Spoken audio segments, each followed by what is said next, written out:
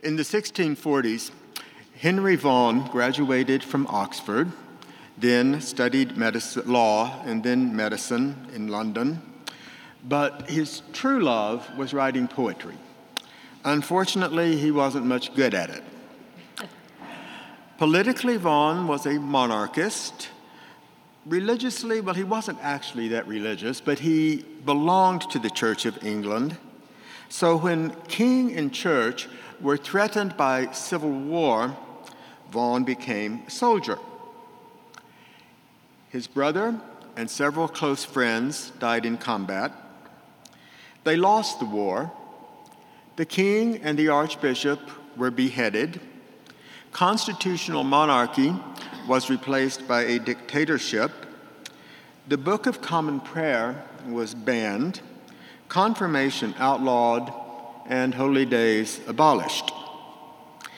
In those dark times, Vaughan discovered George Herbert's Poems of Faith. Those poems, Herbert's poems, awakened him to God. Once a dull secular poet, he now wrote some of the greatest religious verse of all time. One of his best poems is about Nicodemus. It's good material for verse because St. John was a poet. St. John, who gives us this story, doesn't write like the other three gospel writers. The other gospels read like biographies in prose, but John's gospel is poetry, using Jesus' stories as a way to explore our inner experience. So the poet Vaughan interprets the poet John. Both of them use the word night as a metaphor, meaning not knowing, being lost, unable to find our way. So, John doesn't say where Nicodemus met Jesus, only that they met at night. Nicodemus appears in this gospel one more time. He comes to anoint Jesus' body for burial. And in that passage, John, in case we forgot, John calls him the man who visited Jesus at night. So Vaughan wrote, "Wise Nicodemus saw such light as made him know his God by night." Now, the soul's dark night sometimes falls when the truths we live by are eclipsed by the world's chaos. It doesn't sound inviting, but it's where our mystery meets God's mystery. Vaughan says of Nicodemus, "O blessed believer he who in that land of darkness and blind eyes did at midnight speak with the sun." For both John and Vaughan, we don't meet Jesus in faith certainty. We meet him in the dark, in the unknown region of our hearts, because life is inscrutable. We are inscrutable. God is inscrutable. So Nicodemus met Jesus in the mystery of himself. So, what's our night? Our dark mystery? Depth psychologists tell us that everyone has a dark place inside, not an evil place, but an unknown place, unconscious place we don't acknowledge, especially to ourselves. We work very hard to keep our unconscious unconscious. But author Garth Gruhl says, anyone who feels he is not a mystery to himself is deluded. So, how do we follow Nicodemus? How do we become those blessed believers who know our God by night? Well, there are two ways to enter the land of darkness and blind eyes: involuntary and voluntary. Involuntary is when our world falls apart.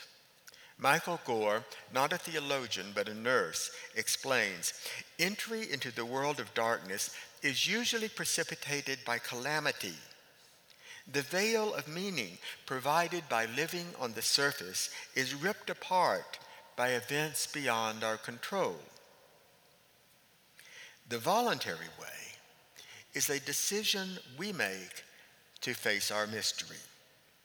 Gore says, it's possible, even desirable, to choose the darkness. To choose darkness is to choose dislocation, the eruption of the placid, shallow surface of daily living. So, how might we choose the darkness, dip into the mystery of ourselves, where God may meet us? Well, here's one way we could try, at least for Lent.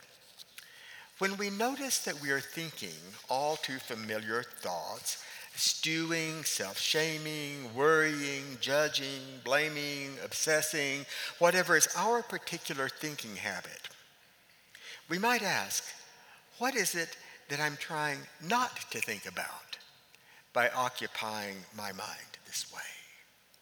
And when we notice that we're stuck in an old familiar feeling, we might pause and ask, what is the deeper feeling I'm avoiding by distracting my heart with this? Now, we may find something. We may not. It's okay. The point is not so much to find something as to look into the darkness of ourselves. Now, like those avoidance thoughts and feelings, our religion can also distract us from the mystery. Nicodemus had his religion figured out. He knew what God was like. He knew what God wanted. At least he thought he did. Until he met Jesus at night. And Jesus didn't let him get a question out. Jesus responded to his mere presence with a string of mystical metaphors that left Nicodemus stammering, how can these things be?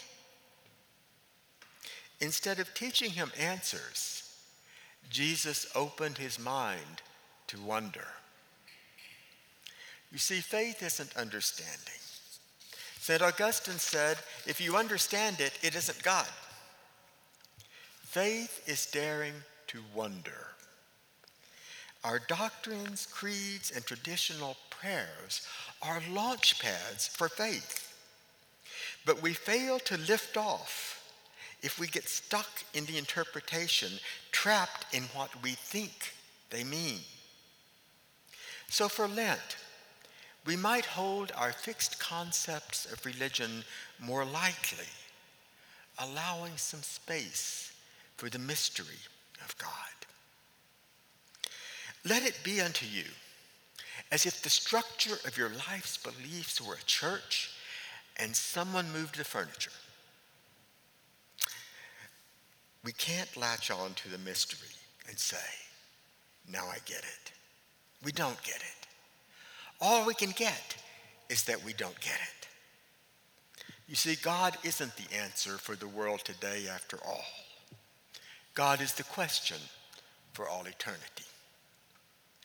When we can't comprehend God, that's a good thing. That's when we meet the God beyond our comprehension. Vaughan's poem concludes, there is in God, some say, a deep but dazzling darkness. Oh, for that night where I in him might live, invisible and dim.